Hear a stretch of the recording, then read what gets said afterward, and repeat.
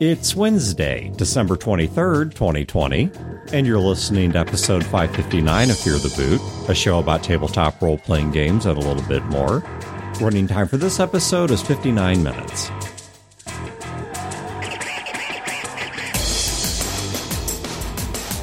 Welcome to Fear the Boot. My name is Dan. I'm Laura. My name's Chad. And I'm Brodeur. This is like an episode of General Bootspital. General Bootspital? Yes, not spittle. Like, I'm making a pun on hospital. Because, going around the table. Bootspital. I get it. Today, So, like, Laura Brodeur. and Chad finally reveal their mutual passion for agave.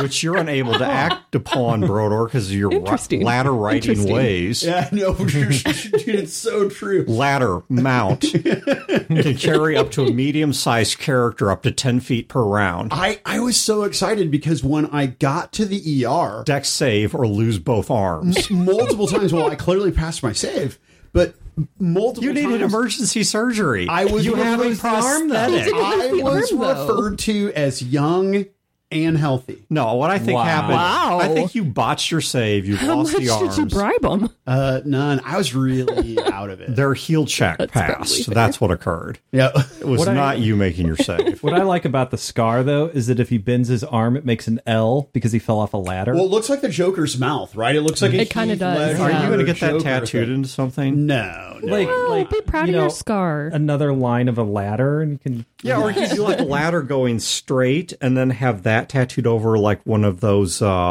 what's that horrible comic with the kid who runs around places and like Family Circus. Oh. And and that line could be the line the kid took around the ladder. Sure, well, I could do that, or do like a weird stylized shoots and ladders thing, and or snakes and ladders, or whatever, dicks and ladders, Dicks and weed ladders. and ladders. We could do. I mean, there's a lot of Yeah. yeah. And with the worst part is it f***ed up the window frame, right? So my ladder's propped up against the house, right, at like maybe a 50-degree angle, and it's on concrete. Of course, the concrete's getting wet from the power washer, so the ladder feet slip. I ride the ladder down, and it mangles the aluminum frame of the window downstairs in my TV room. And so, I was a So little bit this bummed. was a power washing? I assumed it was Christmas lights. No, I was power washing the house, and I That had adds a no whole dimension like to this. 2% of the house left, right? So I'm about 10, 12 feet up in the air. At least that's where my head is. And the ladder slips, man. I grab it with my right hand and cut my right shoulder, split my lip. I got a scar right here from my lip, where I ripped it open, up the inside of my mouth. I thought at first I broke my nose, and I just crushed my elbow. And I got up, I rolled over. I was stunned, but never lost consciousness. And I just picked up my left wrist very delicately in my right hand and walked in the house. Blood's rushing out of my nose, down this tiny cut in my forehead, rushing down my lip. And I get my phone and I just sit on the floor and I'm like, I can make this work, right? So I call my wife and I'm like, I'm going to need you to take me to the ER. She's like, oh my God, what happened? And it's fine. I'm fine. Mm-hmm. Yeah. So then I went, of course, before that, I had my COVID self-quarantine, Right. which either I never had COVID at all, or I went through a very low symptomatic, asymptomatic. I don't know. All I can say is I never felt bad. So, yay. Except right after that, a little bit earlier this week, I start getting some fluid buildup in my left ear. And I'm like, I better take some Sudafed. That'll probably clear this up. It was yesterday or the day before I wake up and there's blood all over my pillow. Jesus. And so I like, what the hell's going on? I better go see a doctor about this. So I get a doctor appointment for Thursday. Today is Wednesday, to put this in perspective for the people listening. And then this morning I woke up and could not hear it all out of my left ear. I mean, it's completely deaf now. And all the area around the ear, especially below it, hurts like hell. And it hurts so much because that tissue goes all the way down to where the jaw connects to the skull, which is right here. And so that's super inflamed to the point that, first of all, I can't close my jaw. Like it's like crooked. Like I close the right side of my jaw, but the left side stays stuck open because of the swollen tissue. And I can't chew anything because even on the right side of my mouth, that still puts enough pressure on the left side that it hurts like you would not believe. So I went to an urgent care today, which was kind of an adventure because I was apparently the only person going through this place that wasn't getting tested for COVID, so I feel real good about that. I mean, don't get me wrong, too. They were sanitizing and they were. You had to wait in your car. Yeah, I had to wait in my car. I mean, they were taking precautions. It precautions. wasn't like a line at Six Flags. Where No, it was like they're not packing you into a waiting room with a bunch of. Yeah, this wasn't. COVID was not engineered to kill people like you. So don't worry. Well, now it was engineered to destroy your taste buds, and I won't get into that conspiracy. But you are a productive. There's no way you're getting blacklisted, man. You're fine. So I'm probably gone. But you're I don't know, man. What they did to your ladder didn't work. Yeah, no, it did not. It was something that somebody commented in a foreword to a George Orwell book, was that for all the things George Orwell got right about human nature, the one that he got wrong was the competence and stability of a large, bureaucratic, authoritarian. He overestimated how effective that much human incompetence could actually be. What's the line? The only thing saving us from the bureaucracy is itself. Yeah, exactly. Sounds about right. Well, then thank God for the bureaucracy. But anyway, so yeah, we are just a ship of grand animals here. But I'm fine. I feel great. For the moment, yeah. Don't worry. Okay. I have had Don't worry. It's coming. 2 surgeries. I've had 3 surgeries in my life. 2 of them have been amid COVID. So you're just trying to catch up to me. It's fine. Oh, yeah? I'm not worried about Many it. surgeries? I'm a burn survivor. I've had, 12 before I turned 14. So, yes. See, never try to one-up anybody. No, always someone. No, that was not one up. I was just I had no idea. Yeah, that's terrible. No, Member could come in It is here what and it is. beat us all. So She didn't have 12 surgeries. She's fine. I had 3 stitches in elementary school. That's exciting. Mm-hmm. Where were they? With a hockey stick. that's Ouch. what you get for snitching. Right. I thought somebody had a massive finger I went in the hospital bleeding once, and in the I butt. said, I'm all cut up here. And they said, did you snitch? I I'm a said, little no. And they slow. said, then a Band-Aid will do you, and sent me home. So we've got 2 topics for today. We'll see if we get through both of them, or if one runs long, we'll just make the other one for next episode.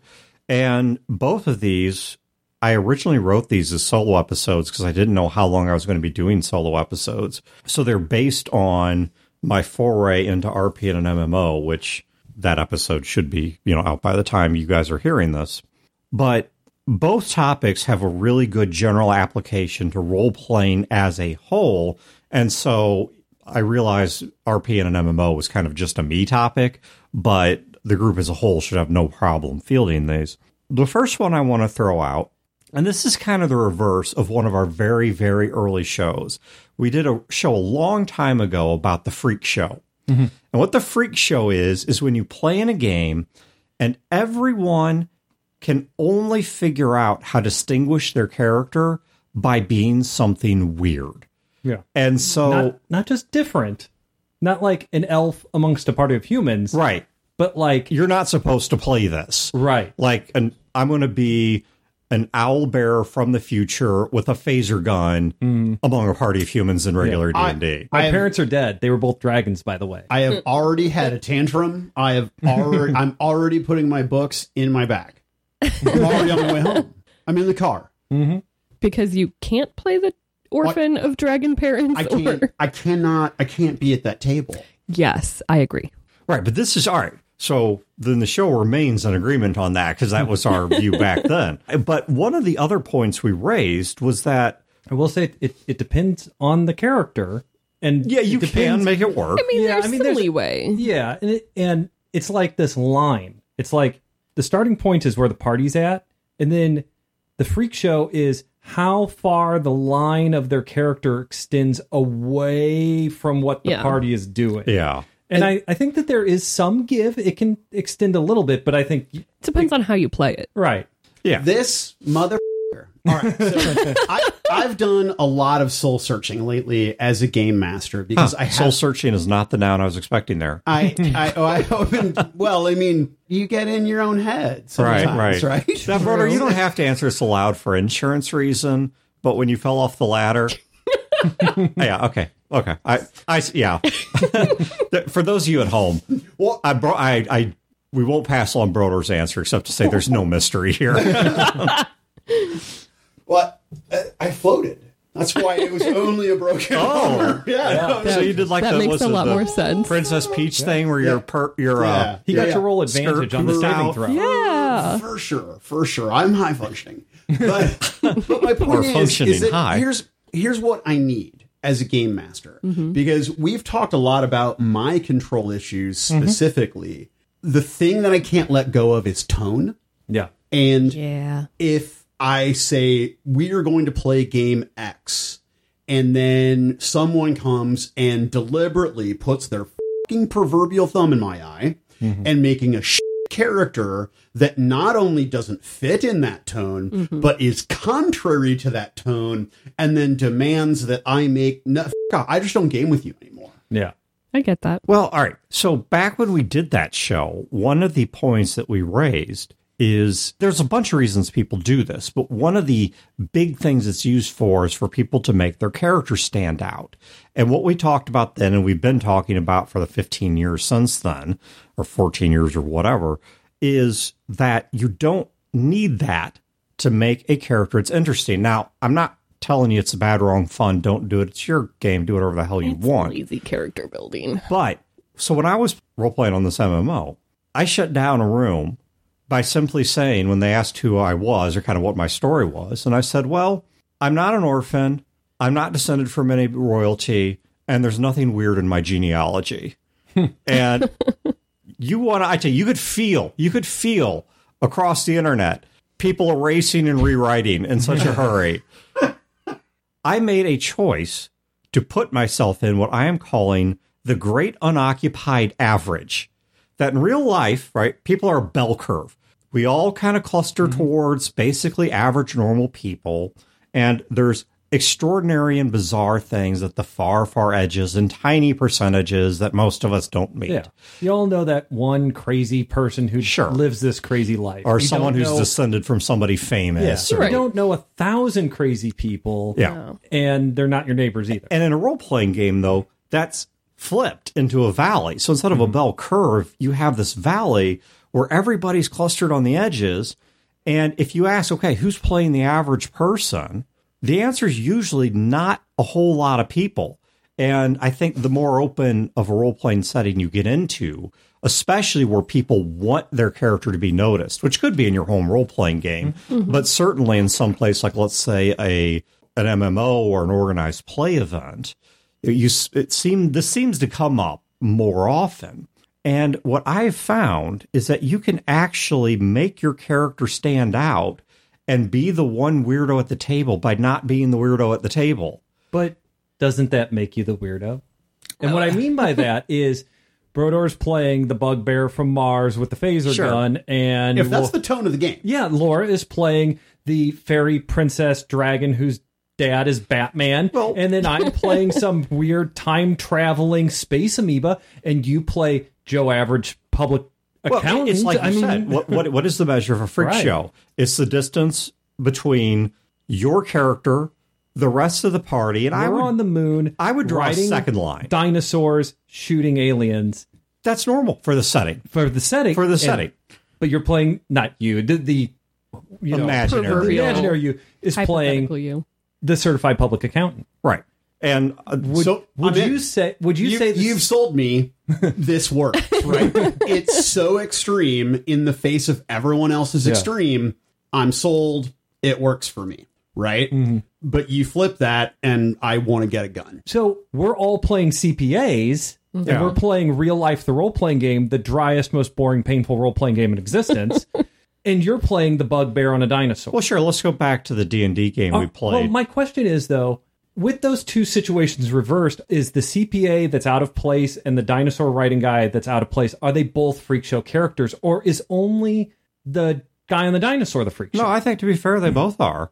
Because I think to be fair, in both cases, you're trying to distinguish yourself not by the depth of your character, but by how far across the ocean you've gone with the idea. Yeah. Like you said, it's a line between your character and the rest of the characters. I would draw another line. It's also the distance between your character and the setting at large. Yes. For example, I've seen whole groups that draw that line away from the setting. Right. Because they're not getting into the game master's not. Because I don't, for example, don't think Nara was a freak show character because while no one else in the party, until John started playing, he played a Knoll as well. But while no one else in the party was playing a Knoll, Knolls are a very big part of that world.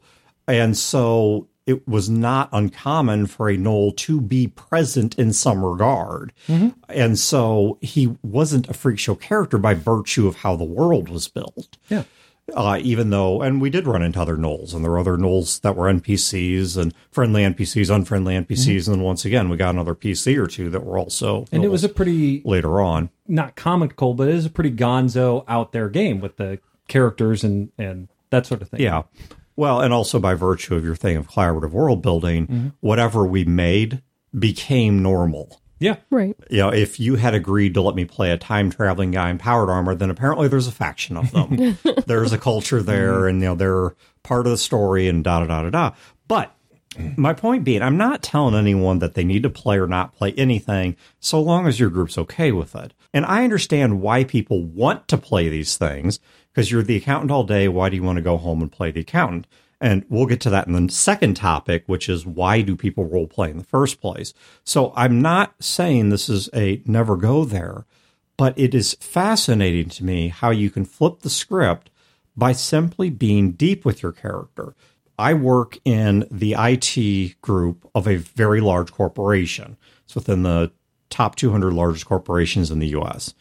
And we work with a lot of people that if you were to put them in terms of class, race, D&D sort of distinctions, there's a whole lot of human tech nerds in this team, okay, that work fairly, not fully, but fairly monolithic in that regard. But these are all still people that are interesting and diverse and whatever for their own reasons. For example, Chad will get to talking, back when we were still in the office, about his setup with records and the records he's shopping for and the ones he's found. He's got all these interesting stories, and he's into, you know, lifting weights, and he's into cooking, and he's got advice on everything, which is completely true.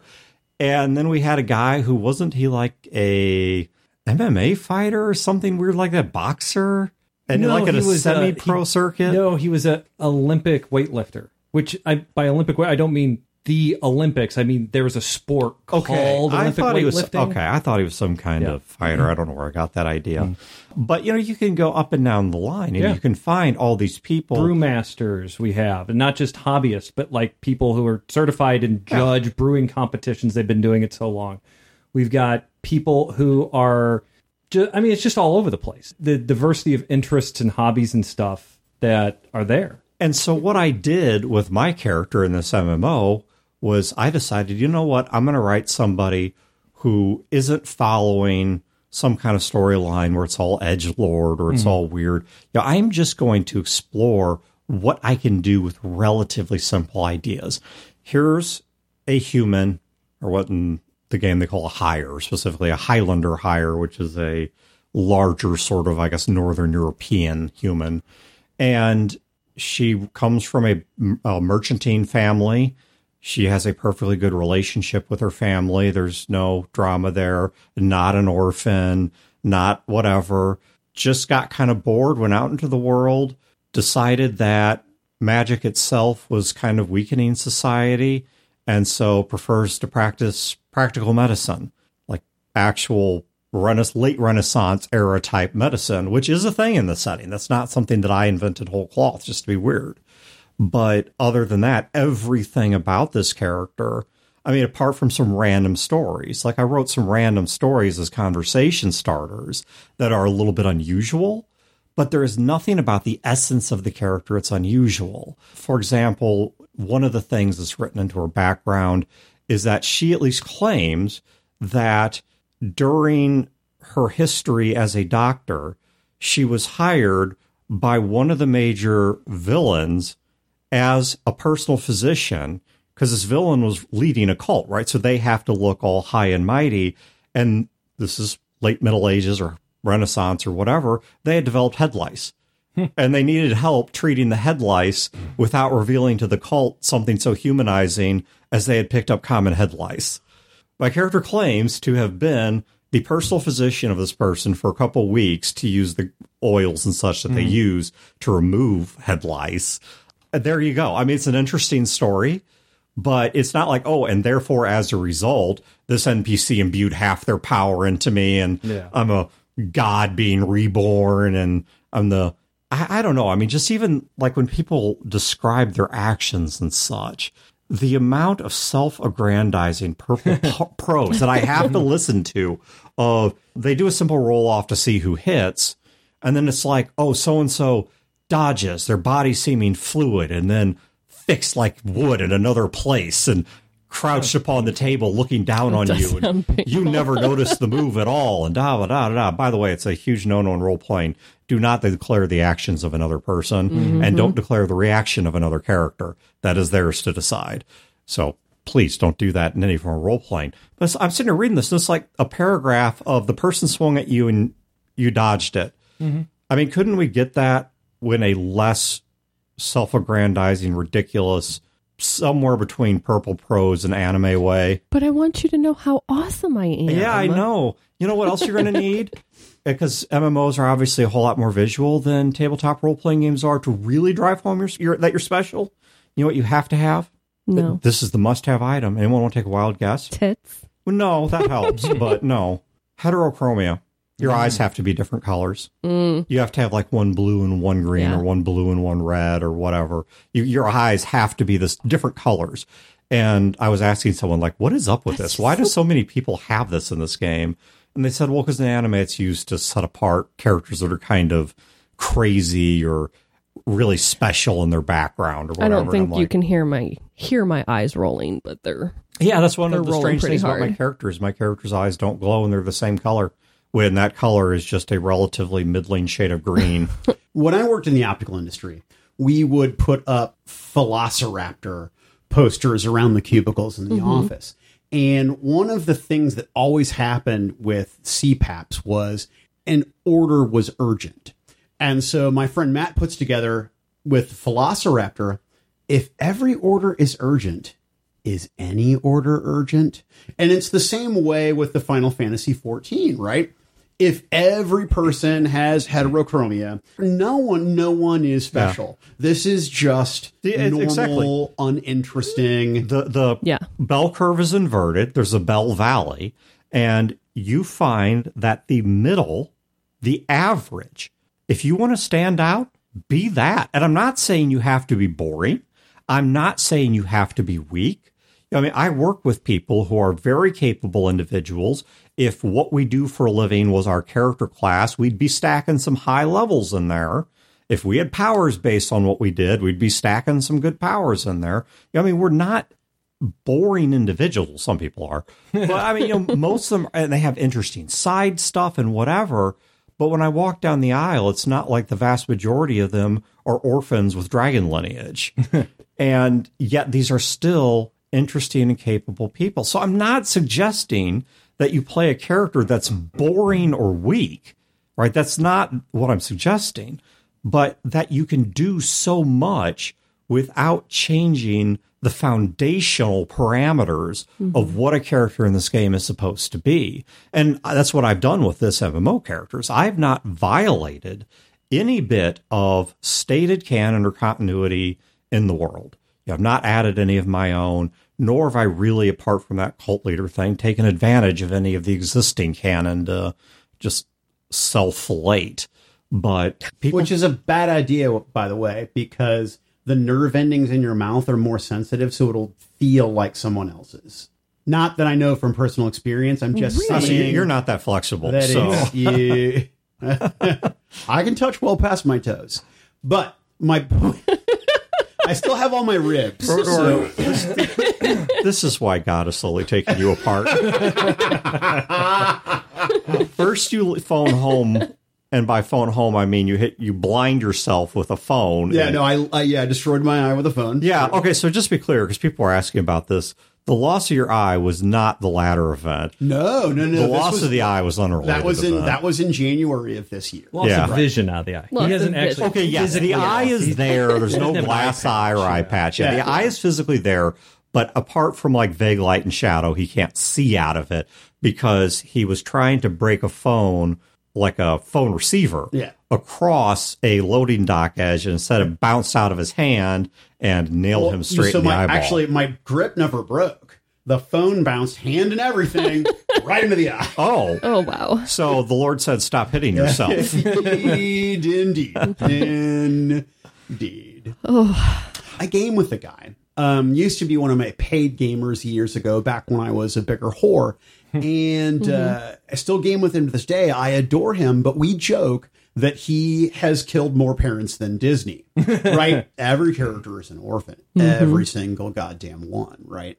Which, whatever. But in the last big game that we played, the last fantasy game, my wife's character was exactly that. She was well-adjusted. She still had both of her parents. She still had her sibling. She went to the Wizards College because she was smart and her parents were upper middle class and pulled strings and got her there and but perfectly normal, well-adjusted person that wanted to serve the state in their expansionist effort. Now, everyone else had really big, epic background, sort of silly stuff, but it was nice to see some, as you said, some normality in the background of the character. I'm 100% scrutinizing like all of my character choices currently. I'm like, no. Most of my characters have their parents, or at least most of their parents. I got the same reaction because I took a clip of that dialogue, and I didn't show the whole thing, but I just took that one clip out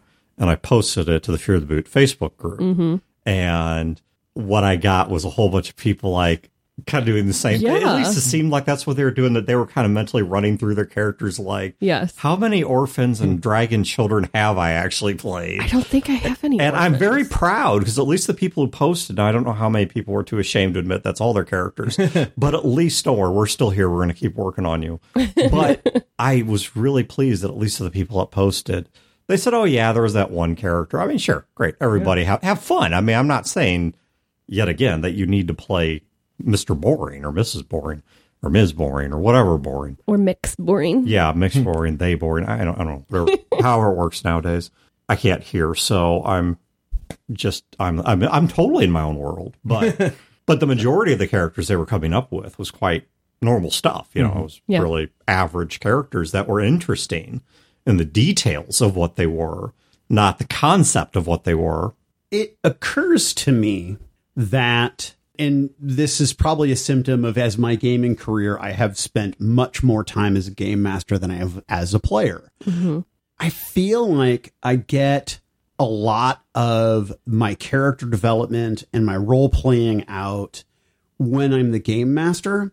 And so as a player, I'm not as good because I don't have the experience playing as I do as game mastering, I think. But also, I don't work to be a better player like I work to be a better game master. But also, the fun of the narrative and the world building for me is as the game master. So when I'm a player, I sometimes feel narratively that I'm taking a back seat to the game to let the game master and the other people do their story. And I'm sort of participant, but also spectator. I think that's just my style because I'm far more domineering and aggressive at the table when I'm running the game than as opposed to playing the game. That's why I like collaborative world building, and that's why I try and do that in almost all my games, even ones that don't really support that, because I want people to bring that energy in. I want people to bring those options in. I don't actually like constraining my players. I don't really like saying, no, you can't play this, you can't play that, even though I feel that. I think that people can go too far off center, and then suddenly the problem is that they're playing their own game. You know, you have these relatively normal, street level crime fighters, and then you have somebody playing Galactus. And Galactus is playing his own game at that point, and now you have to run for two different games. But the thing is, I have always found, and this is going to be my defense of the people who play Freak Show characters. Sure. The people who play Galactus in the street level superhero type games, just as an example, put a lot of heart in it. If they're not just trying to tweak numbers to get the biggest blast, but if they're actually like, hey, this is my character, we haven't even rolled anything, haven't even picked a class, here's my character, they are super pumped, they're super excited, and I don't want to constrain that at first. Yeah. And what I've learned over the years, because it used to be I just never said no, and that's a problem. Yeah. And I say no now, but what I try and do is if I have a player come to me and they want this outrageous, far off center character, I want to work with them and try to just reel them back a bit, reel them back diplomatically, kind of try and shave some stuff off. It also helps to make characters together. I mean, let's take us, for example. I'm running a superhero campaign. I say it's kind of street level. Mike, you say something about, well, I want to play a former villain turned good guy, and he was like a bank robber and he has fire powers. You want to play an alien from another planet, but you're here in disguise. And, you know, you have, again, comparable powers and stuff, and maybe you're on the run from them, so you can't call in the mothership or something like that. Right. And Dan, you will play Galactus. It is, socially speaking, it is very hard for Dan to say that because it is very obvious how different Dan's character is to Dan. If Dan has any, and he does, awareness of what's going on around him. Now, I have run into people who have no awareness, but that's why it's good to get that on the table. I also, as a game master, find it helpful. So let's go to the Galactus example. Dan has a lot. Can we just make a Unicron? Because that's plausible. No, because you go off on a tangent. Okay. You get too excited. He's got you there. Okay, what about Mr. Freeze? He's a little above street level? No, because you have an injury. You're going to get excited. Okay. And I'll feel bad. So you want to play Galactus, but you're coming to me with all this energy, right? You're coming to me with all this. You're pumped, and you have this story, and you have this background stuff. You have all these things. I don't want to kill that energy. Yeah. I want you to have that enthusiasm, but I also don't want to wreck the game, and I don't want to screw the game up for these two either. So I have to work with that. But it also, as a game master, when your group is sitting around and they're talking about the world, maybe you're doing collaborative world building, when you're making characters and stuff, I sit back and I close my damn mouth. I sit back and I watch, because this is where the writing of the game starts, because I am finding out what the players want. Laura has this idea. She wants this sort of otherworld family, political sort of secret thing going on. Well, that's pretty interesting. Mike has this idea about villains and a troubled past. Is it secret? Is it not secret? Man, I can really get how do I get pulled back into it? Right. How do I leverage it to our advantage as heroes? Yep. But then, do I get slipped back in? And I'm taking all those notes. All and right. Dan with Galactus there, it's like Dan really wants something. He wants some concept out of the game. I can't give it to him with Galactus. Well, with Unicron. But what I still can you can't give do it it to him with? But I need to figure out what that is. So I need to listen to your pitch. Right. Like, I need you to give me the full pitch. These two are groaning and rolling their eyes. I am taking notes and I am like engaged. I'm going to axe off Unicron, Mr. Freeze, and Galactus. But I need to divine what it is you're looking for so I can give that. And I think you're right. Because Yay! Well, that's good advice. And that's the end of the show. there is my ringtone now. I guess we've hit this point of Hegelian dialectical synthesis. So I did not understand what I that could meant. explain it. What's funny is Don't lose your point, though. Yeah. No, what's funny is people give a lot of credit to Fallout New Vegas because of the fact that Caesar in it talks about Hegelian dialectics, except he gets it wrong. He's actually mismodeling Hegelian dialectics because what he's building in the Legion is not the Hegelian synthesis. And I could explain that in detail, but I'm not going to. Do it on your own show. Okay, right. I'll start my own podcast and do it There there. you go. But the point being, what bothers me is not the freak show itself. Mm-hmm. It's what the freak show represents. And it represents or tends to represent a marked laziness.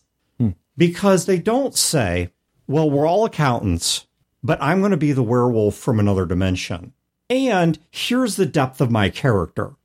No, that's the end of it. That's the whole of it. That's the whole of it. And when I look at this MMO as an example, once again, I've seen this plenty in tabletop role-playing game. and somebody comes in and it's, oh, I've got this super secretive edgelord background and they're orphans and descended from dragons and blah, blah, blah.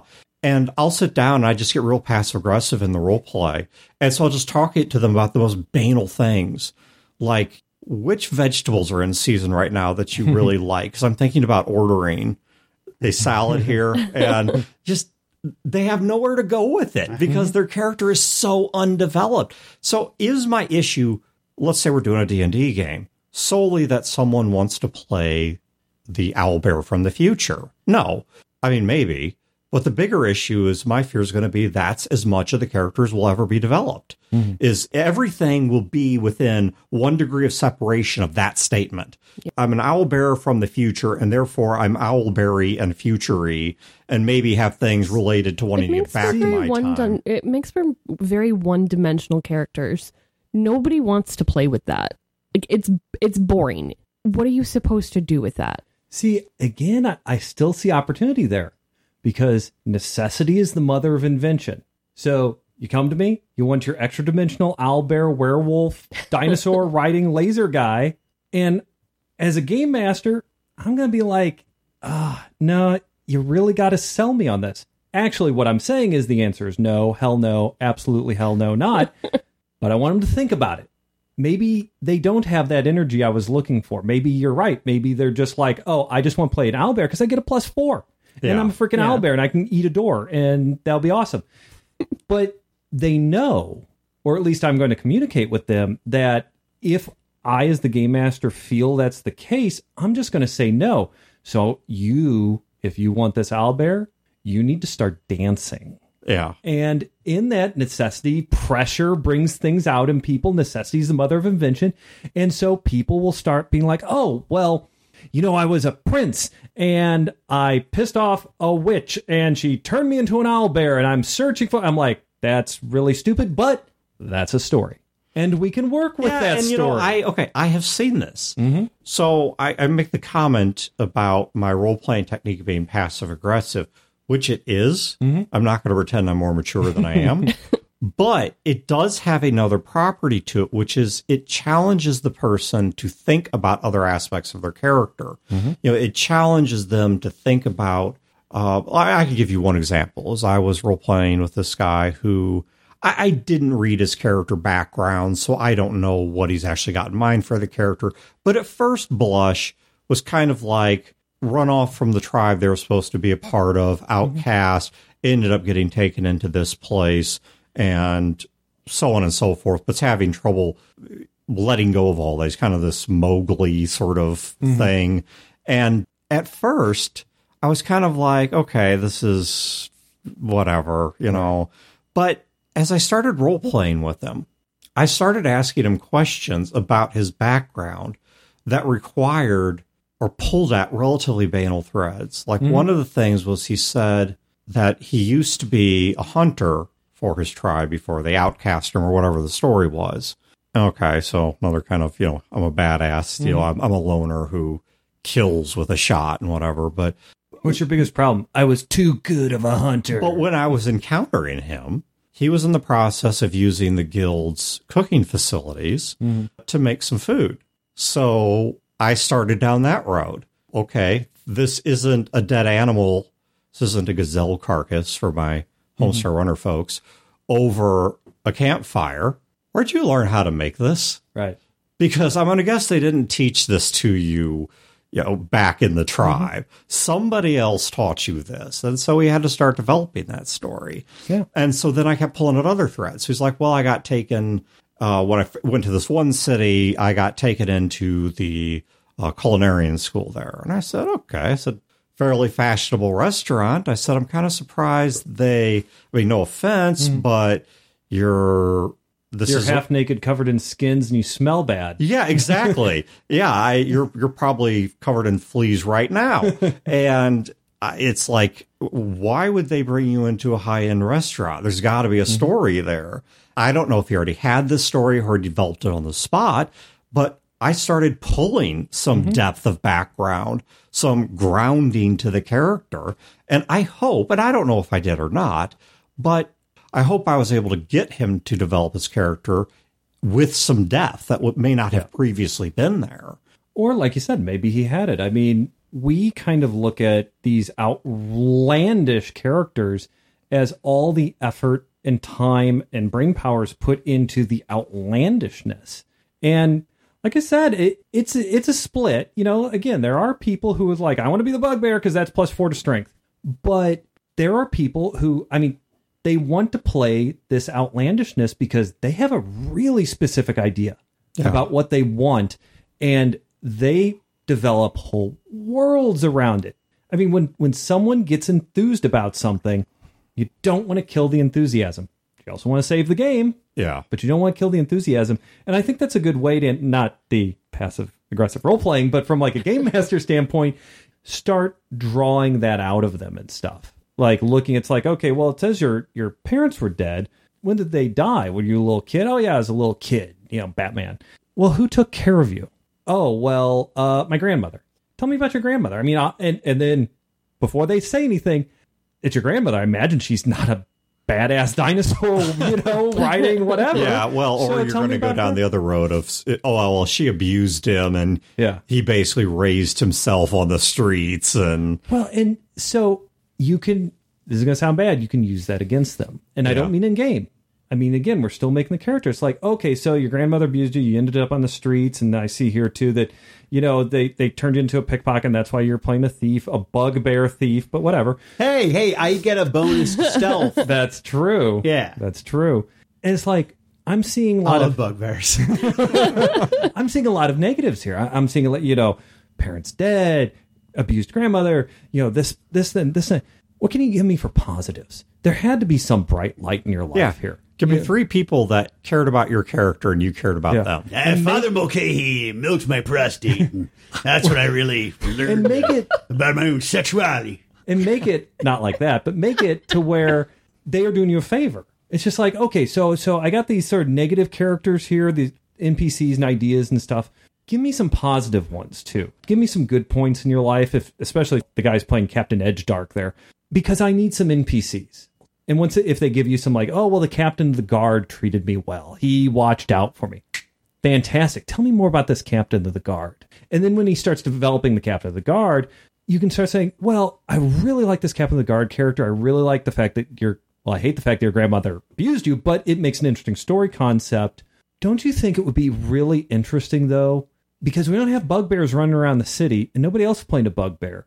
Why don't we take elements of this story? Why don't you take this captain, the grandmother, the orphan thing, the pickpocket, and maybe walk back the bugbear part? Stealth bonus.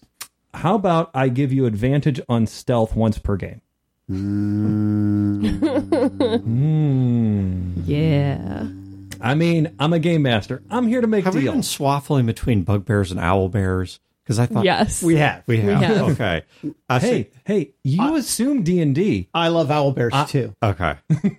That seems real appropriate. This might not even be D&D. This could be something totally different. No, that's true. That's true. This could be That's negotiable, but I would counter with a lower stealth bonus. Yes, a lower stealth bonus. So we're like, okay, well, I'm going to play human, and I got all the human benefits, but I really need my stealth bonus. So can I do this? So can I say, instead of giving me both of my +2 bonuses to random stats, give me 1 +2 bonus and the bugbear bonus to stealth, but I'll play a human. So here's what I would do in that situation, right? Chad, the game master, does not give a shit about numbers. But I would sit there and go, I don't know, maybe that's a little too powerful. I tell you what. Chad, you don't give a shit about numbers. I listen to the show. You don't give a about just my numbers. Filing this away for the next campaign he runs. The other players care. Yeah. I tell you what, why don't you give me another NPC? Give me another facet of your background in this. You know, you said that you were by the chancellery. Give me a couple characters there, and I'll give you the numbers you want. And then the other players are sitting there, and like you said, well, the other players care. So now you're buying stuff from them. Yeah. Now I'm going, it's like, hey, guys, I just gave him the plus numbers. I don't even remember what the numbers are now because I don't care. But I gave him something. I'm the game master. I'm shopping for NPCs, story hooks, plot hooks, that sort of thing. What can you guys give me? I've got numbers on the table, and I am buying them from my players. So I'm here for that. I like it. in the West Marches game that I still need to start, There's a lot of bugbears. No, but there are a lot of characters that I would definitely call freak show characters. I had to buy a few added books to get the playability of some of these species. And at first I was kind of like, man, I really want to keep this on the down low. I really want to keep people playing pretty regular stuff. But then you remembered your favorite character is Gnarl. well, no, it wasn't that. It wasn't that, because I was okay with like one or two characters, but I noticed a lot of people were going weird. But there were two things that hit me. One is the fact that this game has a bunch of people in it that are new to role playing. Mm-hmm. It's got some veterans as well. I mean, Brodeur's in it, Wayne's in it, Johnny G's in it.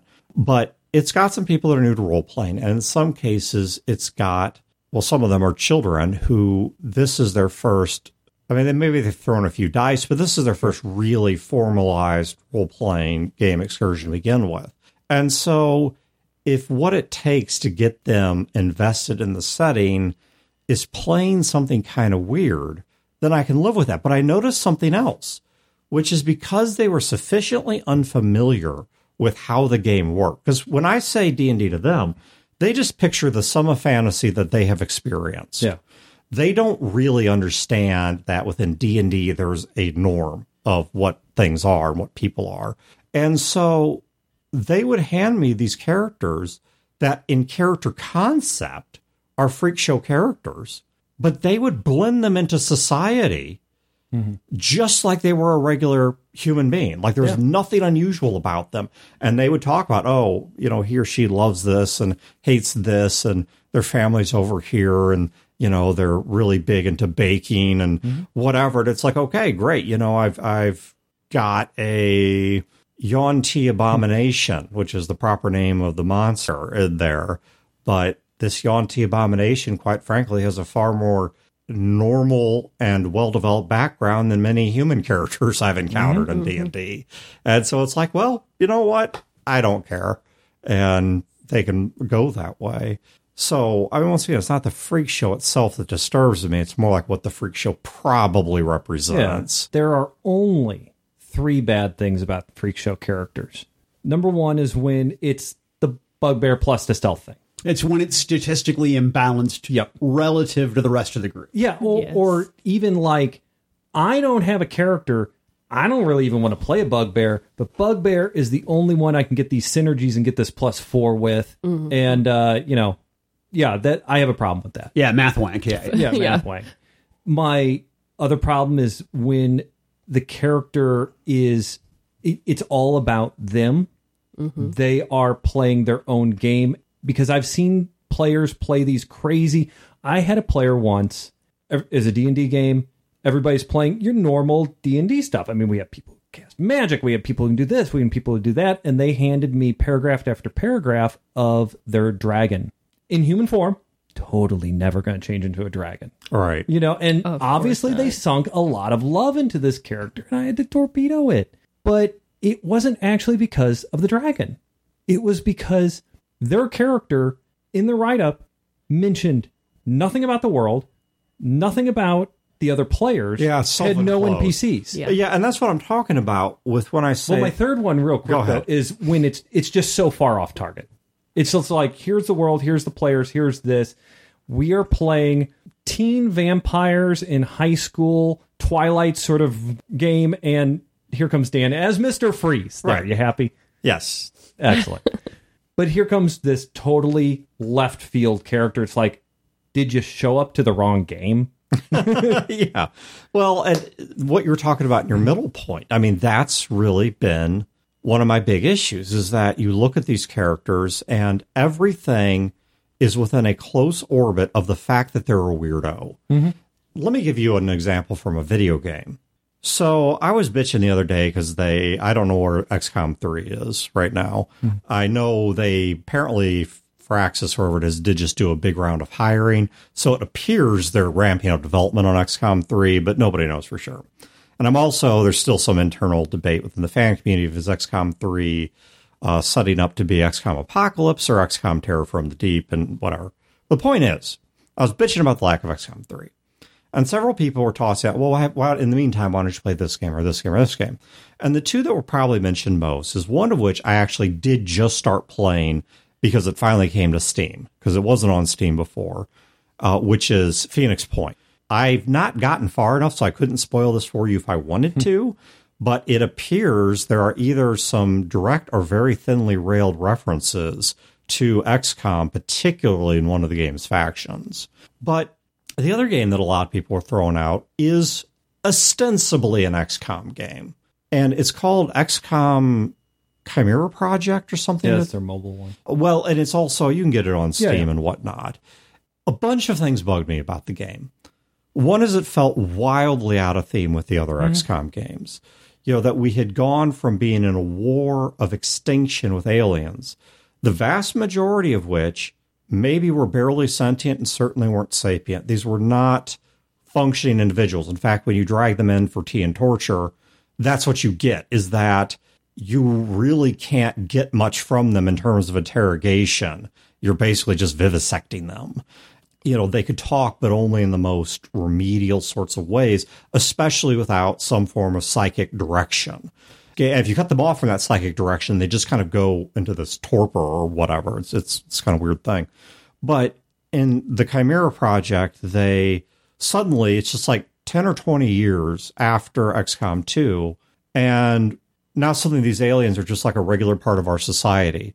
That, like, you catch sectoid hybrids doing cereal commercials, and there's snake men doing newscasting and whatever.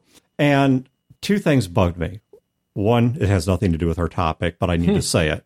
And the other does relate to our topic. The one that bugs me, it has nothing to do with our topic, is you guys set me up, you guys being Firaxis here, whoever it is, with a continuity based on who I imagine the commander to be.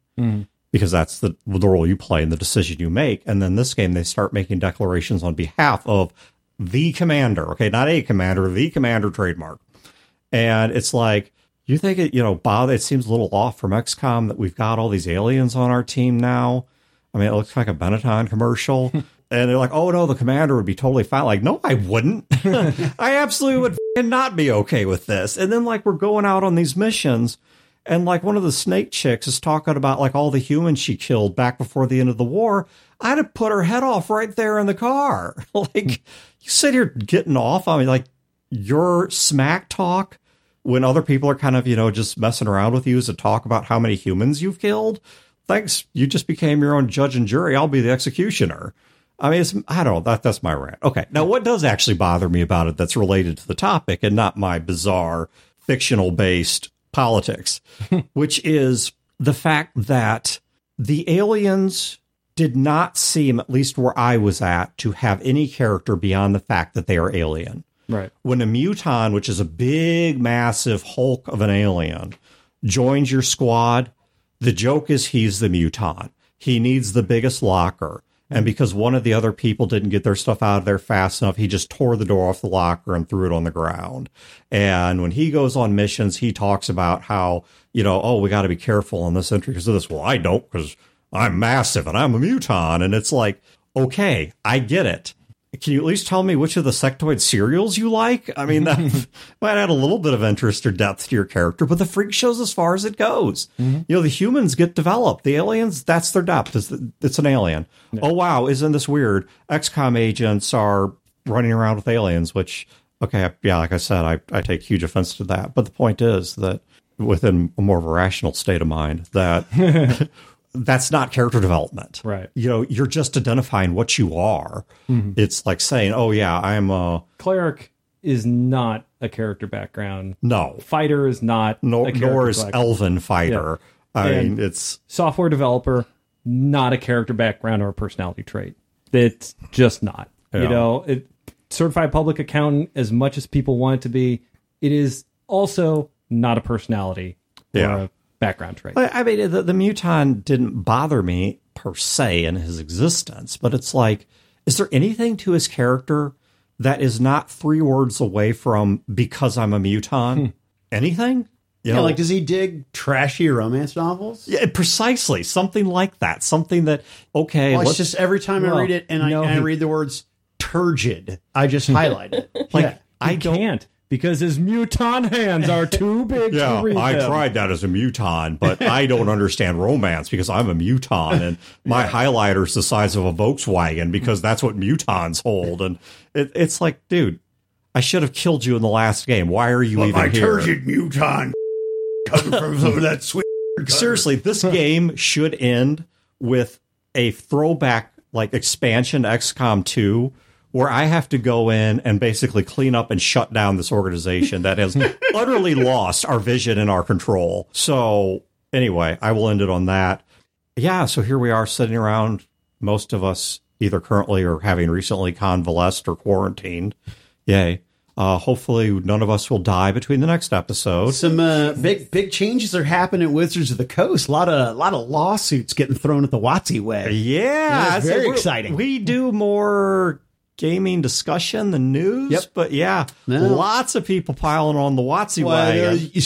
Well, you want to talk about other news and game makes me happy. Casey Hudson left BioWare. The guy that ruined Mass Effect is now gone from BioWare. Of course, EA still owns BioWare, so BioWare needs to ditch EA, but whatever. I'll take what I can get. I'm super excited for this next year, right? I mean, I hope we get some conventions, at least maybe the last half of the year. I say not until the last half. Yeah, maybe we'll get some cons. Maybe we'll hear an announcement about 6th edition Dungeons and Dragons, or we'll hear rumors about an equity firm buying Wizards of the Coast. Yeah. That's my guess, is that it's not about 6th edition D&D.